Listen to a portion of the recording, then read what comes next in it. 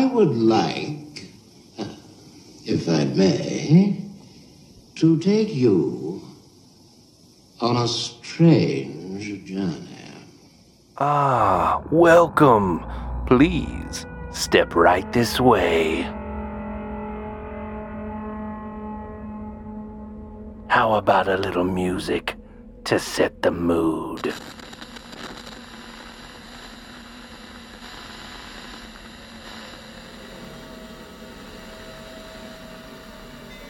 Welcome to the edge of reality, the realm of the paranormal, the unexplained, the strange, the unusual, those things that go bump in the night.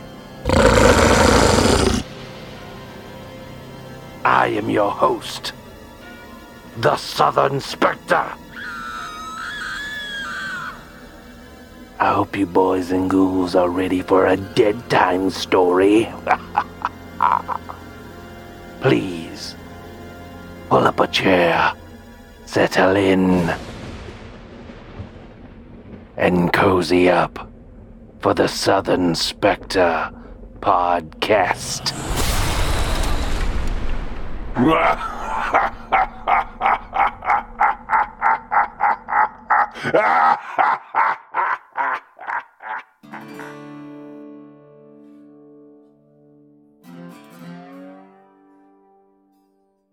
Welcome, ladies and gentlemen, to another episode of the Southern Spectre podcast. I'm your host, Isaiah, and joined with me today is Miss Lexi. Hey, Miss Lexi, how are you? Hey, how's it going? It's going good. We are officially into the spooky season. Spooky month. It is. It's October already. I'm just trying to figure out where in the heck the rest of the year went, because it just flew by. I agree. So what'd you get up to spooky this weekend? Anything interesting happen around your home? No, not too interesting. Didn't encounter any spooks or spirits or anything. I did, however, take your suggestion and I started Midnight Mass on Netflix. Scared the crap out of me. I got up to about episode 5. I think I'm big and bad. Oh, I'm a ghost hunter and whatever. No, I'm not at all. I had to turn the light on. I got scared. So, yeah, good show. I recommend it. Yeah, I've been a fan of Mike Flanagan, who is, of course, the brains behind that whole operation. I've been a fan of his since Hush, which is also another movie on Netflix. If you haven't ever seen it, I definitely recommend go checking it out. It's a very good one. It's very suspenseful and mighty funny. If you don't know this, there's actually a Midnight Mass reference in that movie. Really? One of the characters in there is holding a book, and lo and behold, the book is entitled Midnight Mass. Okay. Yeah, very interesting. So he's kind of like looping all these, intertwining his stories together, which I like a lot. But on the same hand, yeah. That he also did Bly Manor and was it Hill House? Yes, it was Hill House, Bly Manor, and I want to say I haven't seen it, and maybe I need to go check it out. But I think he did Gerald's Game as well.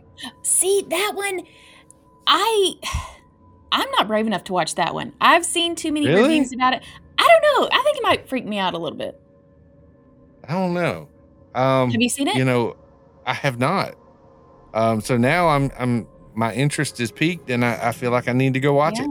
Right now, I'm looking at a huge wall of just Stephen King books. It's making me think about that. I have Gerald's Game in my queue on Netflix or Amazon, whatever it's on. I just haven't felt up to it yet. Yeah, I need to go watch it then. Maybe this month, spooky season. But I'm a little bit more. I love the Conjuring movies and all of that. I love all that stuff. I don't really go into the whole cheap scare factors. Right. But if something's on screen, I want it to do its best to try and to get me. Right. So yeah, that's part of watching a good horror movie. Is part of the thrill of not knowing what's coming next. So yeah, the better off the movie can attempt to do that with me, the better off I'll be. Right. And then I actually, yes, we finished watching Midnight Mass, which I was pleased with. However, I started watching, and we finished it because it was that good, Squid Game. Okay, my husband started Squid Game, and I asked him about it, and all he said was, "You wouldn't like it." So, I mean, maybe I would, maybe I wouldn't. I don't know.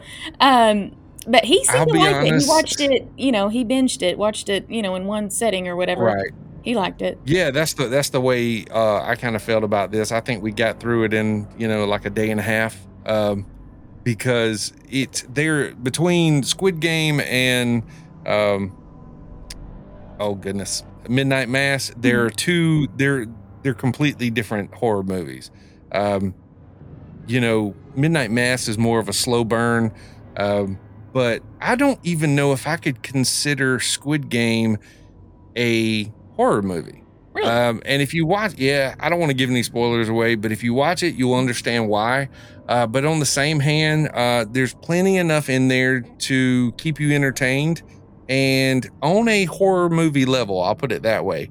But like I said, once you watch it and see it, you'll understand what I mean by that. I was very impressed with that movie. I mean, I call it a movie, but I think it's an actual show. I think so. Because it says season 1, and I think there's 9 episodes in it. Okay, kind of a mini-series type thing, sort of like Midnight Mass, maybe? Yeah. But the way it leaves off, definitely, they leave everything open anymore.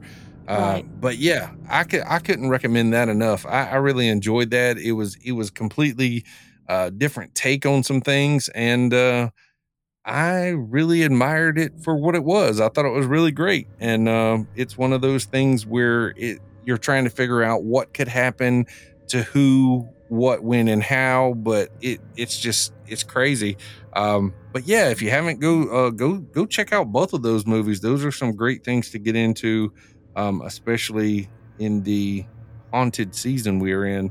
Not to mention, if you have Amazon Prime, of course they did this last year, but Blumhouse, the ones behind like Paranormal Activity, and I'm trying to think what other. There's like Insidious, Sinister. I think those are some of the movies they've done. But yeah, they have a slew of them that just come out last weekend. I think there's 2 of them, 2 movies on Amazon Prime as of now, new ones that they come out with. Because last year they did the same thing where I think it was a total of 4 movies. And they called it Welcome to the Blumhouse. And it's the same thing again this year. So they're introducing 4 more movies. 2 came out this past weekend, and 2, I think, will come out halfway through October. So not this weekend coming up, but the following weekend, I believe they'll debut. And so those look rather interesting as well. I have to check those out. I haven't seen those come up yet. Yeah, go check them out. They should be up under your like Amazon Originals or something. But one thing also too, I'm kind of looking forward to it because I was a fan of it as a kid.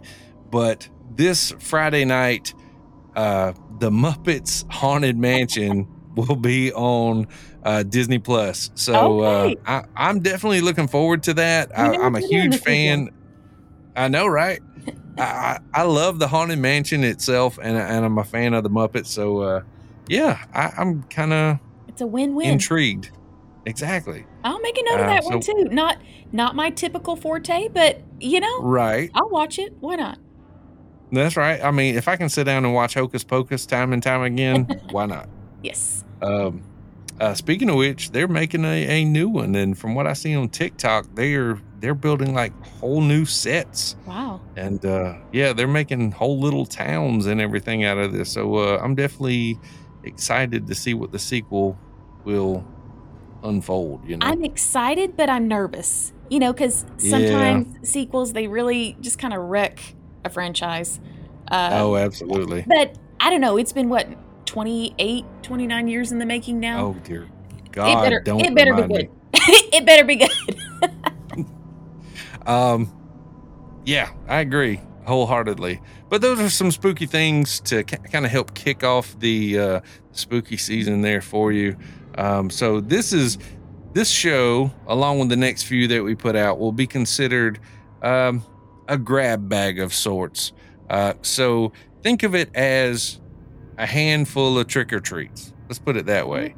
So, you just loaded up your whole bag of candy. You don't know what you're going to get. So you just dive your whole hand inside, and whatever you pull out, that's what you get. So that's what we're going to do the next few episodes. Because in all honesty, me and Lexi had a whole episode.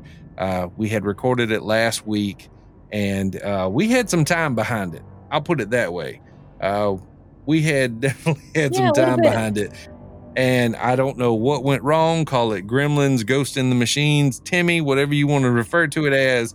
All I'm telling you now is that the recordings did not come out the way they were supposed to. Sad times. I'm telling you, it was, I don't know if it was files corrupted or what, but we'll get back around to that episode that we recorded, because that is a definite must, especially for a show like ours. We definitely want to go back around and pick up on that. But yeah, you notice I'm not telling you anything, and I got to keep you in the dark about some stuff. So with that being said, we're going to go ahead and kick this off today. Like I said, I got some spooky stories here. Some things I kind of came across today that I thought and felt compelled to share here on the show.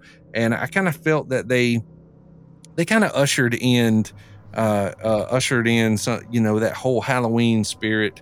Some of it's strange, some of it's unusual.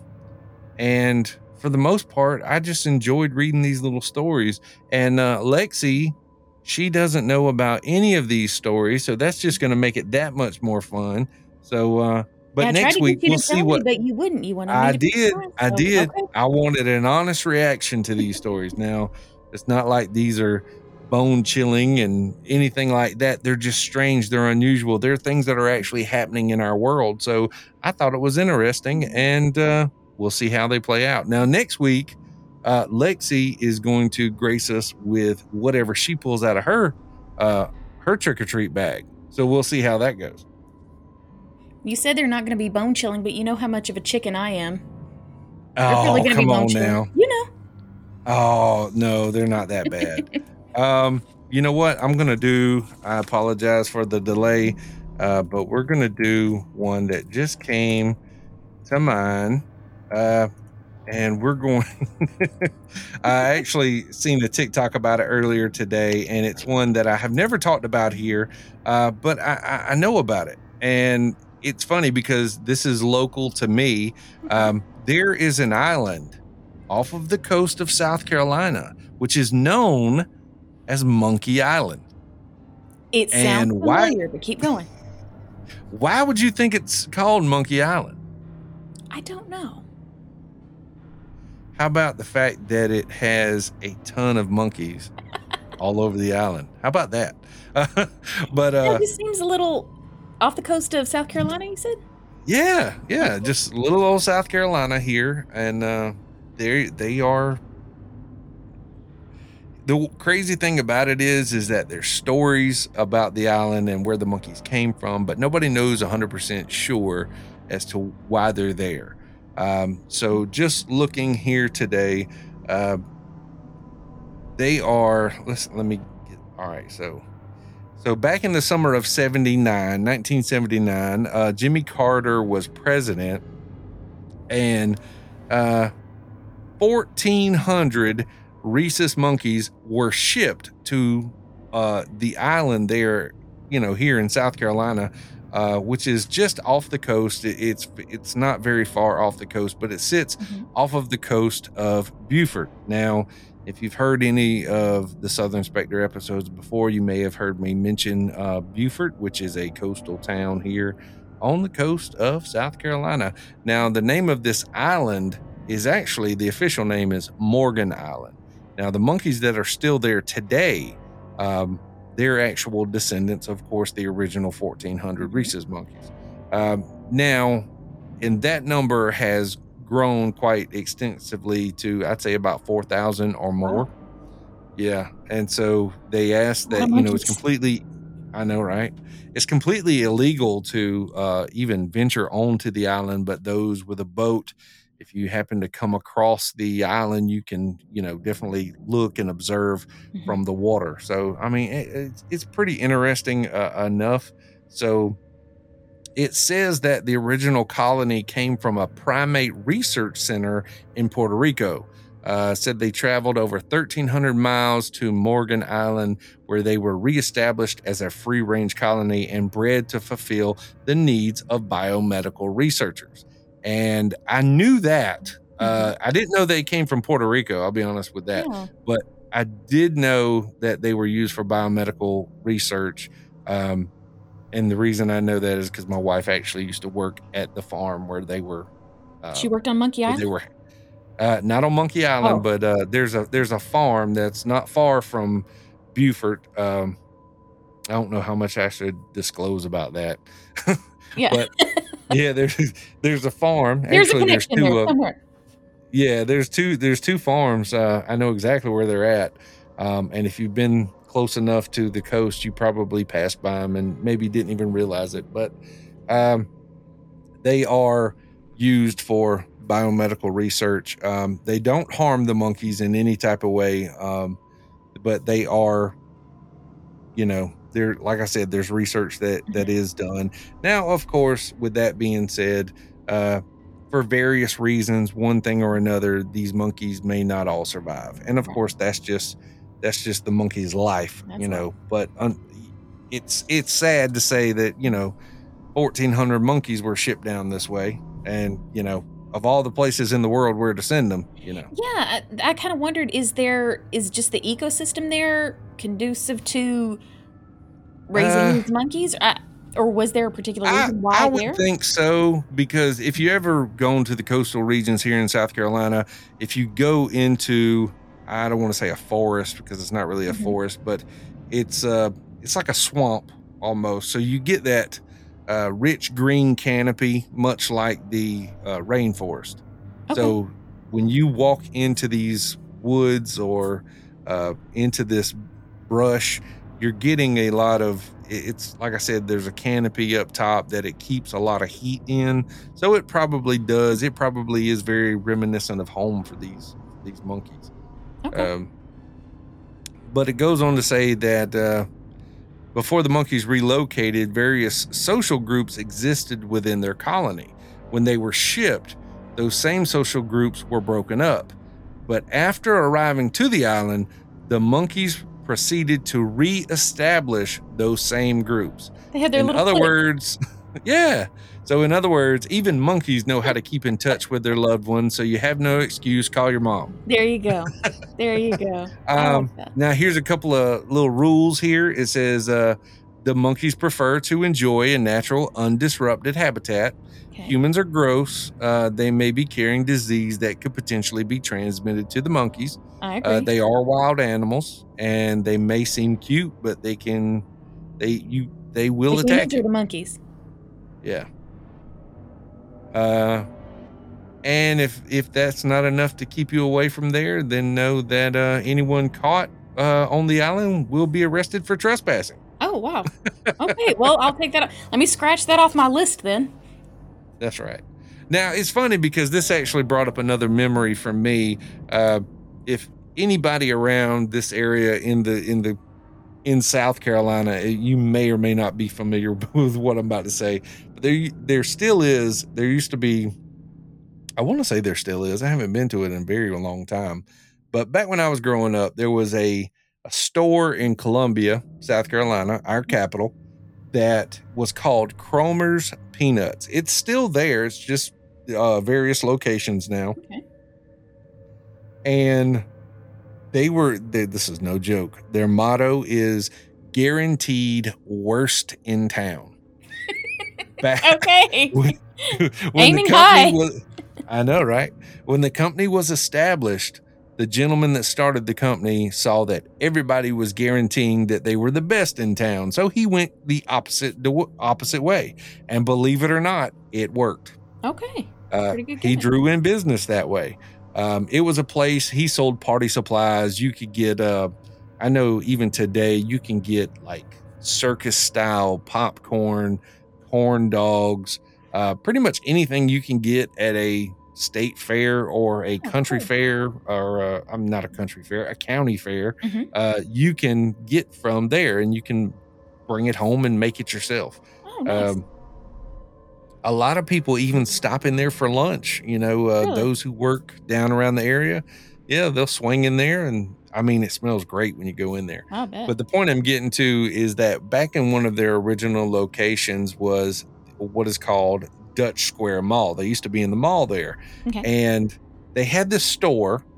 And believe it or not, I used to love going in there, whether we bought anything or not. I used to love going in there, and the reason being is because all the way at the back of the store, as high up as you could possibly get, there used to be a clear window. And in that window, they had little, I want to say they were capuchin monkeys jumping around in there. Yeah, so they were all on display up there, and they had like these ropes and swings and things that the monkeys could climb on. And so when you're walking through the store and you look up, and you could see the monkeys, and the monkeys could see you. How So cool. yeah, they would look at you just as much as you were looking at them. I promise you. Were they and I would Monkey just Island monkeys? Do we know? that I have no idea. I have no idea. 'Cause, well, that was what, 1979 it said, Mm-hmm. and shoot, this was in the 80s I'm referring to, so it's Okay. quite possible. Yeah, who knows? It's very quite possible. But yeah, that just kind of brought that memory back for me, because like I said, that was one thing. Even if we were anywhere near the mall, Mhm. I had to go and see the monkeys. Yeah, it was worth a trip And going in then- there. Yeah. And believe it or not, I don't know if it was this way before it expanded, but I do recall that Chick-fil-A was the only place you could find them around here was in the malls. That's kind of how it before used to they- be here too. Yeah. And so see, they were all belonged to a food court at that point. So Uh-huh. if you were in the mall, you had to go to Had Chick-fil-A. to eat at Chick-fil-A. You had to eat at Chick-fil-A, and you had to visit the monkeys. So, That sounds like a good So- trip to me. Chick-fil-A, monkey visit, the mall. it always Perfect was. day of the We- 80s. That's just Exactly. perfect little time capsule. And then a stop by the arcade. There you go. You can't go wrong with the Can't arcade. go wrong with that. And Getting not the unless you're nostalgia spending, vibes, I spending love all it. your money. There you go. Or maybe stop by KB Toys. Oh, that hurt my heart right there. Remember they used to have the little table out front with all the toys on Yes. display, and they had the little Oh, wind-up man. puppy dogs, and they would flip over and keep walking. They'd flip again, and they just put everything out there in front. And oh man, that's And I crazy. can picture in my head exactly where in my mall it was. What all was around it. Loved it. I'm Walden glad you books. can. Oh my Lord, I used to love me some Walden books. Mhm. What was that other bookstore? Oh, There was wow. Walden Books Uh, and B. B. Dalton. Yes. Yeah, That's crazy. I'm picturing the mall now. Now I'm getting off track, but that sounds like a good day. I'm telling you though, that was the best. I mean, you couldn't beat growing up in the 80s. We just had a lot to do, and and I'll be honest with you, one thing I do miss from the 80s is the commercials. We had some of the best commercials in the Oh, yeah. 80s. I mean, they were my entertainment in gosh. and of themselves. Absolutely. And nobody tried either. It was just well thought out, and Right. hey, let me we'll throw it together. And we enjoyed it. I mean, what can I say? And like 35 years later, we still know where's the beef. That's right. We do. So- Where is the beef? Where did was that Wendy's? Was it Wendy's? I think it had to be Wendy's. I think it was Wendy's. I think it was Wendy's. Where's the beef? That old mean old looking lady. She looked mean. She did look mean. Where's the beef? Where's the beef? Yeah. It's been a year or two. All right. So moving on to the next little story I have here. This is known. I won't give you the name of it, but we'll get to that here in a minute. Okay. but located in the eastern Yemen in the middle. Oh, I'm sorry. Located in eastern Yemen in the middle of the desert in Al-Mara province lies the Well of Barut. I'm hoping I'm saying that. Okay. The Well of Barut, or better known as the Well of Hell, is a naturally occurring sinkhole with a massive opening measuring 98 feet in diameter. Wow. Last month, so I think it was the end of September, explorers from nearby Oman became the first people to descend to the bottom of the 367-foot deep sinkhole. 367 feet. That's crazy. Yeah, almost 400 feet. Wow. A total of 10 explorers from the Omani Caves Exploration Team, or OSET for short, lowered 8 of their members into the sinkhole. Now, although in the past other explorers have entered the sinkhole, OSET was the first to reach the bottom.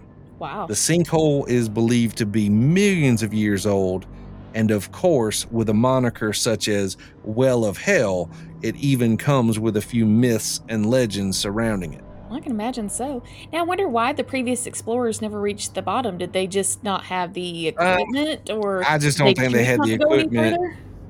I just don't think they had the equipment. I believe a lot of them were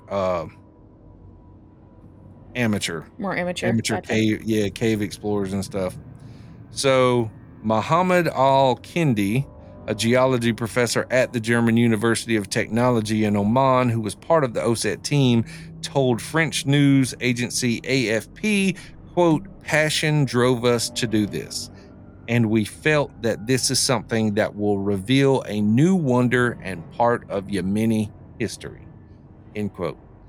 They have claimed to have found waterfalls, snakes, dead animals, stalagmites, and cave pearls, but unsurprisingly, they have not found any genies or jinn, or a doorway to hell. Now, jinn, if you don't know, is it's believed. I'm trying to think. It's believed in their culture that jinn are almost like a type of demon. Okay. If you ever watched, good for them that they didn't find any. For real. Now it does say genie, but I think it's more akin to a demon, from what my understanding is, and that's just my understanding from what I've watched on YouTube and stuff, because I've watched some videos on there that will definitely, we're gonna do a video one day where I'm gonna reveal to you some of the videos I've watched and let you I want to get your take on those videos. That sounds like it's worth a deeper dive into. I'm telling you. So some myths have sprung up to explain the sinkhole, such as jinn or genies. Now a lot of which are believed to cause bad luck. Mm-hmm. Now, some people believe that if they get too close, the sinkhole will pull them inside, which is easy enough to believe. I mean, why wouldn't you believe it? Because that's how gravity works. Big old hole in the ground. I mean, you don't know. You don't want to get close enough to it to find out. Now, some people claim that this is the entrance to a super volcano capable of destroying the Earth, although scientists say there's no scientific evidence to back that claim up. Okay. Now, those up on the surface have also reported smelling a very foul odor. Now, when they went down in there, the team, when they got down in there, they said they found a lot of dead bodies of animals, more often than not birds. Okay. And they said that could be what was causing the foul stench, because people, once they were from the top, right, they were smelling that and they were thinking, oh my God, it's a gateway to hell. Right. But it's dead birds. I know, right? It's just dead birds. And this is morbid, but did they not find any dead people in there? Not from what I've read so far, but there's still time. Yeah. They're not going to give away all their secrets yet. Exactly. They said The OSET team descended into the sinkhole. They described the floor as uneven and jagged, covered with stalagmites. Some of these stalagmites actually reached 30 feet tall. Wow. Some parts of the floor was covered in what is known as cave pearls, which are also a type of speleothems, which are structures in caves such as stalagmites and stalactites that form from the gradual buildup of minerals such as calcium from dripping water. Okay. Leslie, I'm probably going to butcher his name, or her name, Leslie Malim, a geologist at Western Illinois University who specializes in cave pearls, had this to say, quote, cave pearls form from dripping or flowing water as concentric layers of mineral, usually around some kind of a nucleus, end quote. Quote, practically anything can act as a nucleus, whatever is present in the cave or mine. Since the nucleus is loose, minerals can grow entirely around the grain, which starts as a pearl forming, end quote. Wow. So it does go on to say that cave pearls are uncommon and can grow only on parts of a cave floor that are completely flat so that the nucleus doesn't move around. They also discovered water emerging from several holes in the cave walls at around 213 feet below the surface, which created the waterfalls. And this, of course, helped in the development in the speleothems that they encountered later on. They also reported seeing snakes, frogs, beetles, dead animals, mainly birds, which had fallen into the pit. Yeah, I definitely need to see some of these videos for sure. I'm telling you. Now, this is just from what I've seen so far. This isn't an actual video, just some pictures and stuff. But yeah, I mean, you're out in the middle of the desert and this huge hole just sitting there. We know that there's water in the desert, but it's odd to see that there's waterfalls in the desert. Yeah. Especially there. That's crazy. Isn't it? Now, it says that they collected samples of water, rocks, soil, and dead animals to all have that analyzed. So we'll see how that goes. Yeah, and you said this was in September?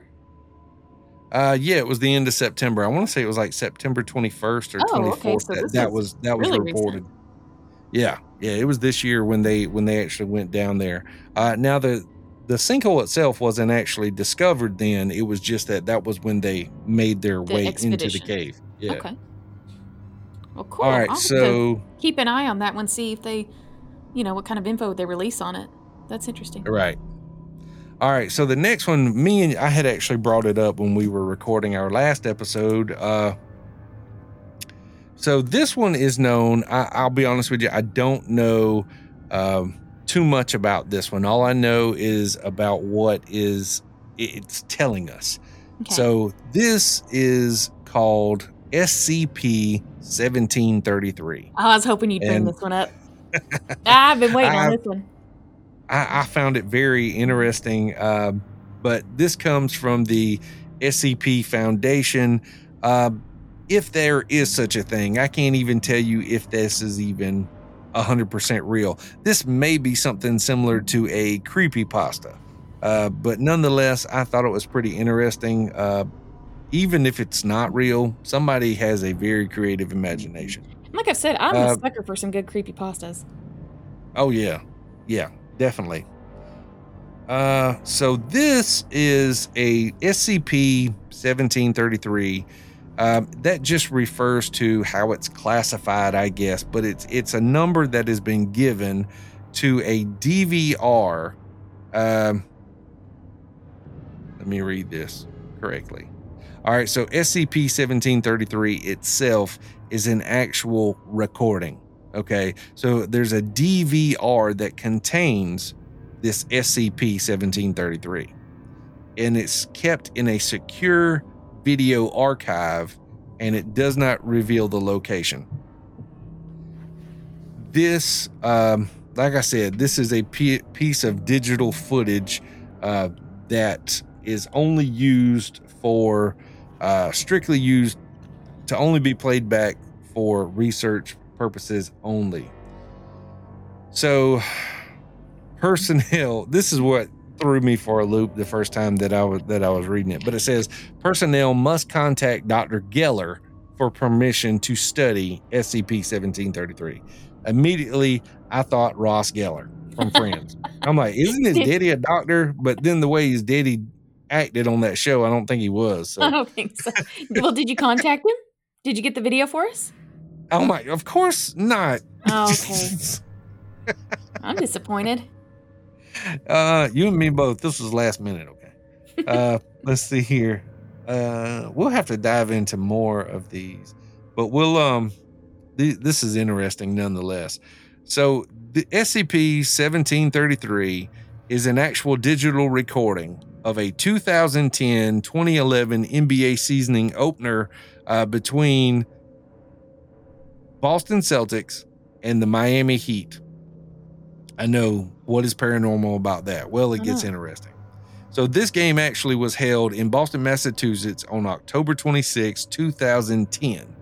Now those agents, it says agents. I don't know who these agents were, but it says monitoring social networking sites were alerted to SCP-1733 when Boston native, and his name is redacted, complained in a Facebook thread on October 27th about a technical foul in the third quarter of the game involving players Ray Allen and Chris Bosh that never occurred in the original broadcast. So I'm going to repeat that again in case you don't know where I'm going with this. So the game that everybody watched on TV on the night of October 26, 2010, when these clips were put on to, I guess, social media sites, fans were watching, and one fan had filed a complaint saying that there was, in the clip, there was a technical foul between players Ray Allen and Chris Bosh that never actually occurred in the original game. Okay, so you have people that watched it live and then watched the recording in their different games. Different things happened. Bingo. Okay. That's odd. Very. So when confronted, another name has been redacted, uploaded the relevant segment, much to the confusion of his derogators. Foundation agents embedded in Facebook's moderator team deleted the thread and procured the IP addresses of all individuals present at the chat at this time to locate and administer Class A Lord, why does this word seem so difficult? Amnestics? Oh. Is that anesthesia? I have no idea. Maybe we need to consult a dictionary. I don't know. It sounds like something like an after-school program, like does. gymnastics, but amnestics. Amnestics. No clue. All right, so it sounds extra long story short, spooky, though. Exactly. I would not want those administered to me. For real, especially if I don't know what they are. Exactly. So these agents, long story short, they followed these people that were making these complaints, and they followed the guy who had made the complaint, and they followed the person that had actually uploaded the footage. Now, the Motorola brand DVR containing SCP-1733 was recovered for study. So here's where it gets really interesting. So study of the footage has since revealed the nature of the recording's anomalous properties. In other words, every time they watch this, things in the video are changing, things that did not occur during the game. And this expands out to the fans, to the players, to everyone involved on the actual video. So are you saying with each new rewatching, things are changing? Something different happens. Yes. Okay. it's not the same. It's not the same from the time it was watched before. And it has been played so many times, and we're going to get into that here in just a moment. But it's been played so many times that it has been claimed that the players, as well as the fans and all those on the video, have become self-aware, as to realize that we're here, we shouldn't be, what is going on? So it says that although initially diverging from the original broadcast only negligibly, such as quarter point totals and occurrences of fouls, SCP-1733 has begun to markedly digress from the content of its earlier playbacks. That's what I just told you. Right. So at first, after the first few viewings, they noticed that the total number of points at the end of each quarter may have been different. The number of fouls that occurred and were accrued throughout the game, they were changing. All this was changing. And so the more they watched it, the more changes that were being made. So recorded entities have been observed to retain memory of previous playings. So those that are actually in the video, players and fans and anyone else involved, they actually are having memory of the previous times that this video has been watched. So they know it's not right either. They know something's up. Yeah. It appears they do in the video, supposedly. It's Groundhog Day. Okay. Okay. It's Groundhog Day. Although only one person in Groundhog Day was aware of what was actually going on.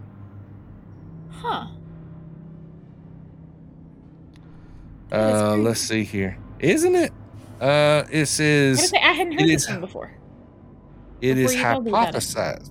I'm telling you, I just happened to come across it the other day and I thought it was interesting. So it says recorded entities have been, like I said, have been observed to retain memory of previous playings and as such have developed a burgeoning awareness of their existence.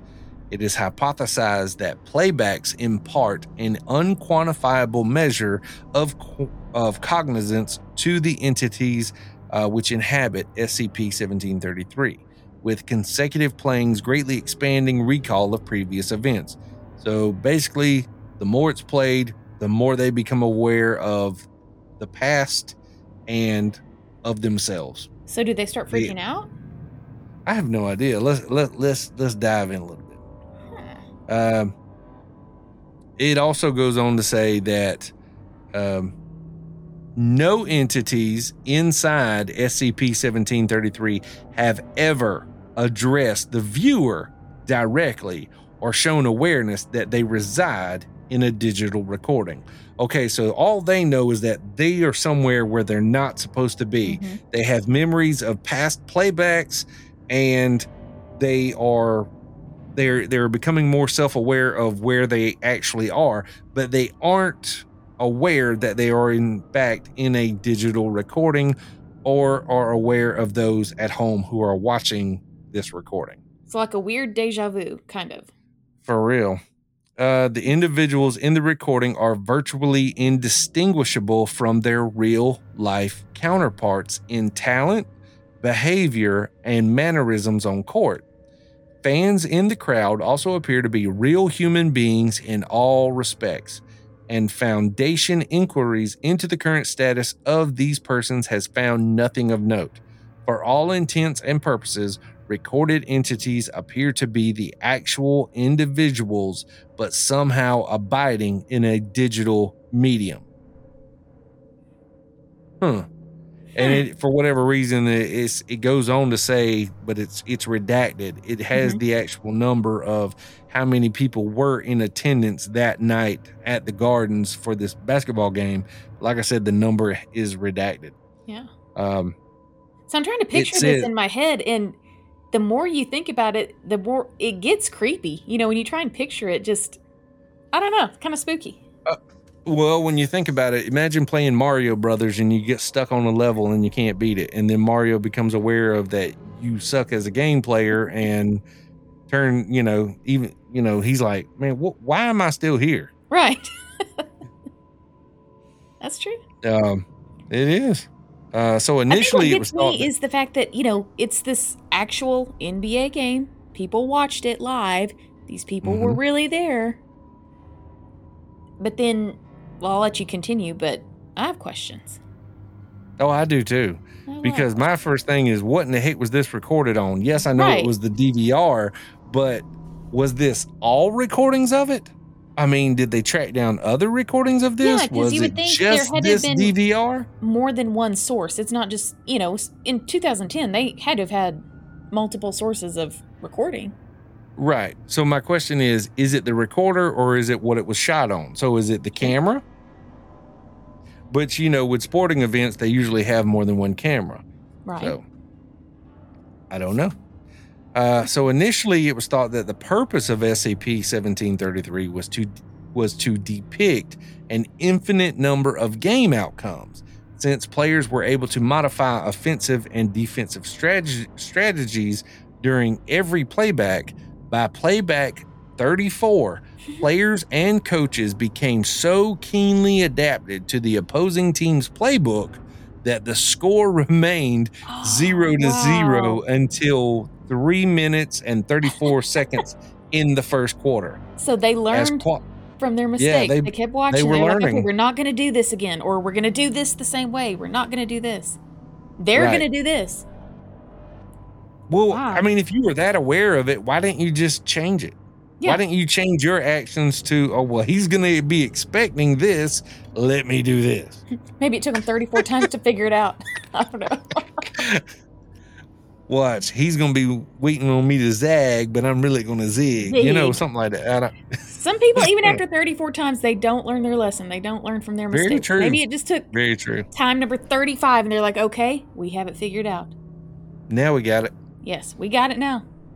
So as quality of recall was still weak in early stage iterations, memory of preceding playbacks likely manifested as a vague intuition felt by players, fans, and team personnel alike.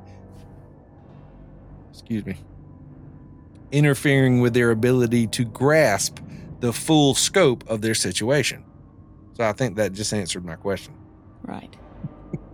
So by playback 45, comprehension of their predicament had reached such a point that players declined to play altogether and assembled with the rest of those in attendance to formulate possible escape plans. Okay, I was waiting for this. It took them 34 watchings of this. 45. 45. Okay.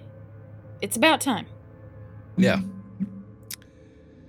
So it is the conclusion of Foundation researchers that the inhabitants of SCP-1733 are imprisoned in the setting of the recording, as they have been unable to exit by any means. Doors leading out of the arena have not yielded to an estimated force in excess of redacted.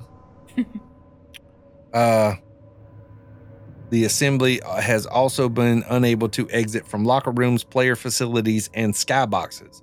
Waiting for patrons arriving in at scripted points prior to the start of the first quarter has also been unsuccessful.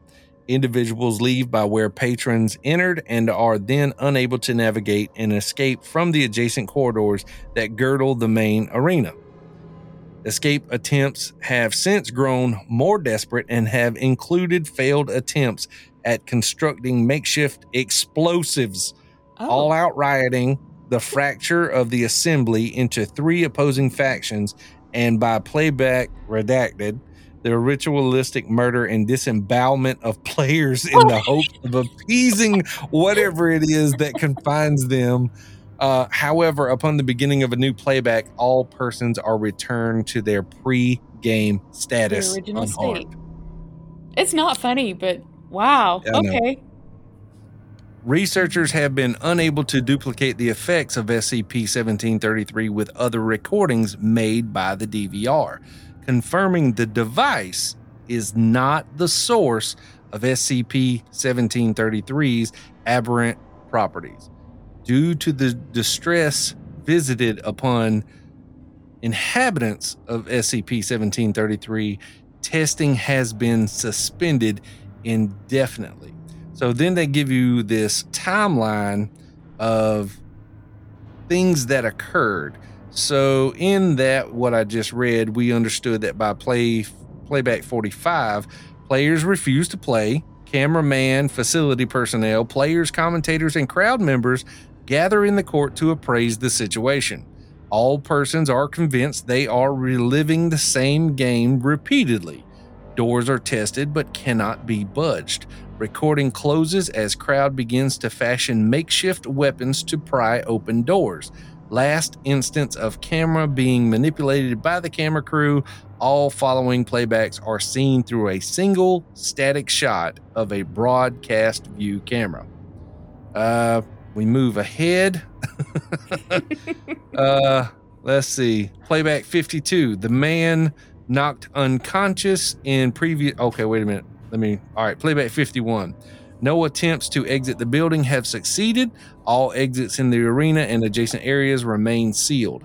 A physical altercation in balcony section 318 between an inebriated group of college-aged males and one older male leaves the older male concussed on the floor and unconscious. Yikes. As broadcast camera is unable to pick up audible voices on opposite side of the arena, presumably the dispute occurred over the group of males not assisting with escape plans.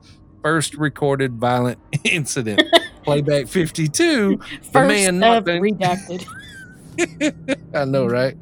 In playback 52, the man knocked unconscious in the previous playback is returned to previous state unharmed upon the beginning of current recording. The man ambushes and bludgeons one of his attackers to death at marker 34 minutes and 12 seconds. I wasn't expecting that. That's great. Like, good for him. Good for him. I know, right? He learned his lesson. Just got fed up with it. Yeah. So in playback 65, the crowd is unable to exit the facility. Congregation has since dissolved into the following groups and, quote, factions. Players, coaches, and all involved team personnel have presumably barricaded themselves in off-screen player facilities. The infirm and parents, accompanied by their children, have retreated to the northeast corner of the balcony rise and have elected to wait out playbacks as they occur, marking their territory with a Celtics championship flag draped over section 320. Redacted individuals henceforth referred to as the quote-unquote faith keepers have proselytized to multiple gatherings that they believe being confined to the TD Garden is a punishment for rampant consumerism of the post-industrial world and have burned, quote, offerings of mobile phones, car keys, handbags, and wallets in center court for the past 4 playbacks. That would probably be me. Oh, dear God, get me out of here. I'll burn the offerings. I don't care. Just let me out. For real, you can have my Samsung. Just take my iPhone, whatever. The group comprises Boston churchgoers and redacted, a notable portion of adults numbering approximately redacted individuals, however, remain diligent in formulating escape plans. Let me see. I'm kind of... Oh, my Lord. So playback 95. Let's 95? Look at this. I thought they were going to stop. 95. I don't know. I thought they said they were going to stop. I'll put it this way.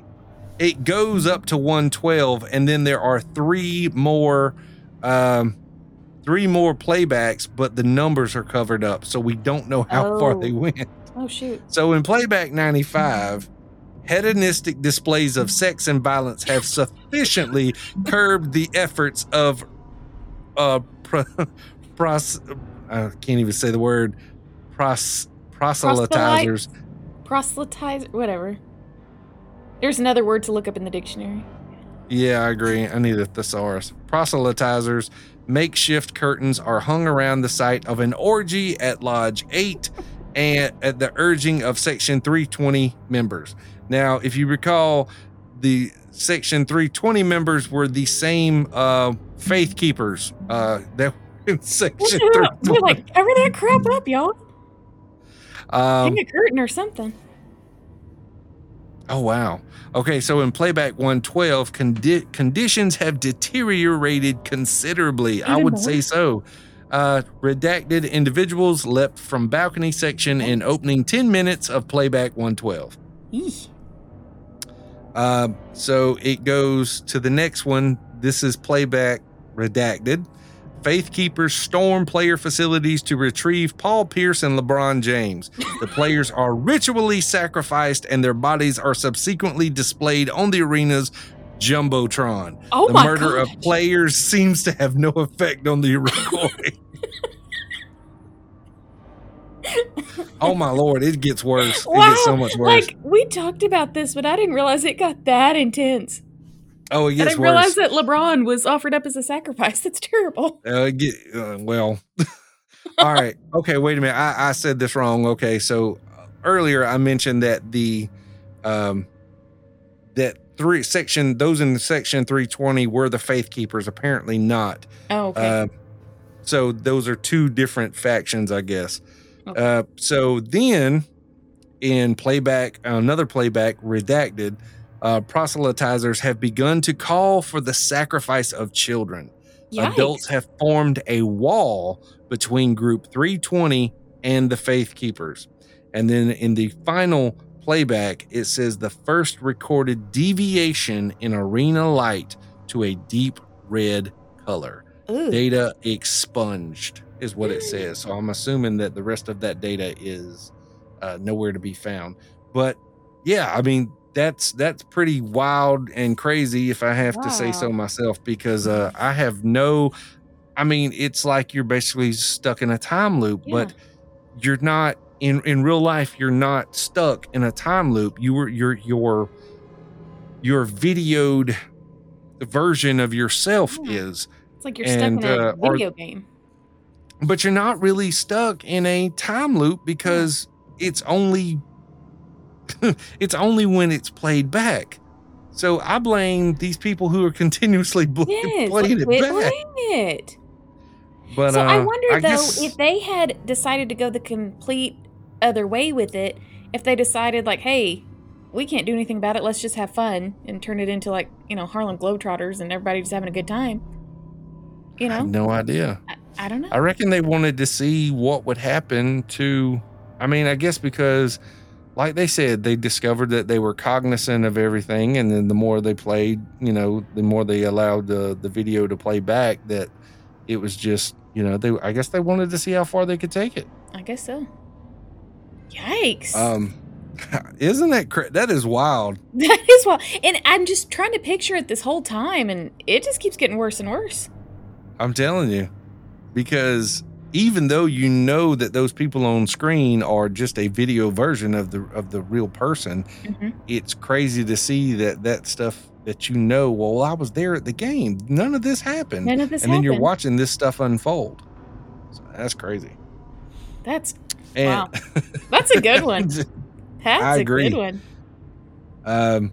So my last little story I have here tonight is about the bank station in London, England. Okay. So according to author Stever Roud in his book London Lore, a man by the name of Philip Whitehead worked as a clerk at the Bank of England way back when. Okay. So Philip soon made friends with the wrong crowd, and before long, he was forging checks. Philip's devious behavior soon caught up with him in 1811 when he was caught and executed. Yikes. Philip's sister, Sarah, began showing up at Philip's former place of employment, grieving and mourning the loss of her brother. Sarah continued to visit the Bank of England every day for the rest of her life, and quite possibly in death. Ooh. The former Bank of England is known today as Bank Station and is part of England's underground tube station, which is a lot like our subway system here in the US. Okay. Bank Station is the city's deepest station at 135 feet below street level. Wow. Nearly 300,000 people use Bank Station on a daily basis, and some of these people claim to have had a brush with something otherworldly. Meg, a London resident, says, quote, "Have you ever been walking through Bank Station late at night and encountered a strange feeling of dread and foreboding, coupled with a putrid smell like that of an open tomb? Well, this is quite possibly because the next station on the line, Liverpool Street, was built on top of one of London's biggest plague pits. And let's not forget that Bank's Ticket Hall was once a church crypt," end quote. Ooh. Some commuters claim to have reported a nun dressed in black roaming the station. The Black Nun, as she's often referred to, is said to roam throughout the station, and her, quote, "groans and wails can be heard throughout the tunnels." The Black Nun is believed to be the ghost of none other than Sarah Whitehead. I was wondering if that was her. Yeah, so apparently she was a Ooh. nun, I guess, and Okay. she liked to dress in black, and she would show up for her Every day. every day for her brother, I guess, to mourn the loss of her brother. But I guess she has I to thought stop. that one there was, kind of give me the good spooky Ooh, yes. cryptic vibes, and I was like, you know what, that's a good one to end the show on. So, Pretty but, much anything that comes out of London, any of that old stuff is super creepy. oh yeah, absolutely, and not to mention the fact that they said it was, not far, or the next stop up the line used to be one of the biggest plague pits. Yeah. So during the plague, they just there was no place to bury bodies, so they would just throw people in these pits like a mass grave. That's quaint. Isn't it though? Oof. It beats the Yikes. heck out of SCP-1733. Oh, there you go. I still don't know what to think about SCP-1733. Is that right? Yes. I still don't know what to think about that one. That one's going to stick with me. My question is, when did Motorola create a DVR? Hey, maybe now you found the hole in the story. But I think your homework for next week is to get an interview with Dr. Geller, Oh my the research Lord. guy. Yeah. Yeah. And If if I I'm can- going to be disappointed. If I can find, I will definitely email somebody. Yeah. I Just sure will. Make I some phone think, calls, send some emails. You can get it I done. think that we should definitely look into what the other SCPs in this foundation are. Yes, I looked it up the other day because you were telling me about it. It stands for SCP, apparently stands for Secure, Contain, Protect. That is correct. So is this real? Spoiler alert. No. Well, I can tell by this. they do a good job online of trying to make it Oh, seem absolutely. real. Okay, but I got on Reddit. That's what I'm looking at now. I'm obsessed with Reddit, and it says Secure, Contain, Protect, official subreddit of the scpwiki.com, which you mentioned the other day. That's right. Official subreddit of the scpwiki.com collaborative fiction project. I know. All right, so here they even went as far as here's the introduction for the SCP Foundation, okay? Mhm. Mankind in its present state has been around for 250,000 years, yet only the last 4,000 have been of any significance. So, what did we do for nearly 250,000 years? We huddled in caves and around small fires, fearful of the things that we didn't understand. It was more than explaining why the sun came up. It was the mystery of enormous birds with heads of men and rocks that came to life. So we called them gods and demons, begged them to spare us, and prayed for salvation. In time, their numbers dwindled and ours rose. The world began to make more sense when there were fewer things to fear. Yet the unexplained can never truly go away, as if the universe demands the absurd and impossible. Mankind must not go back to hiding in fear. No one else will protect us, and we must stand for ourselves.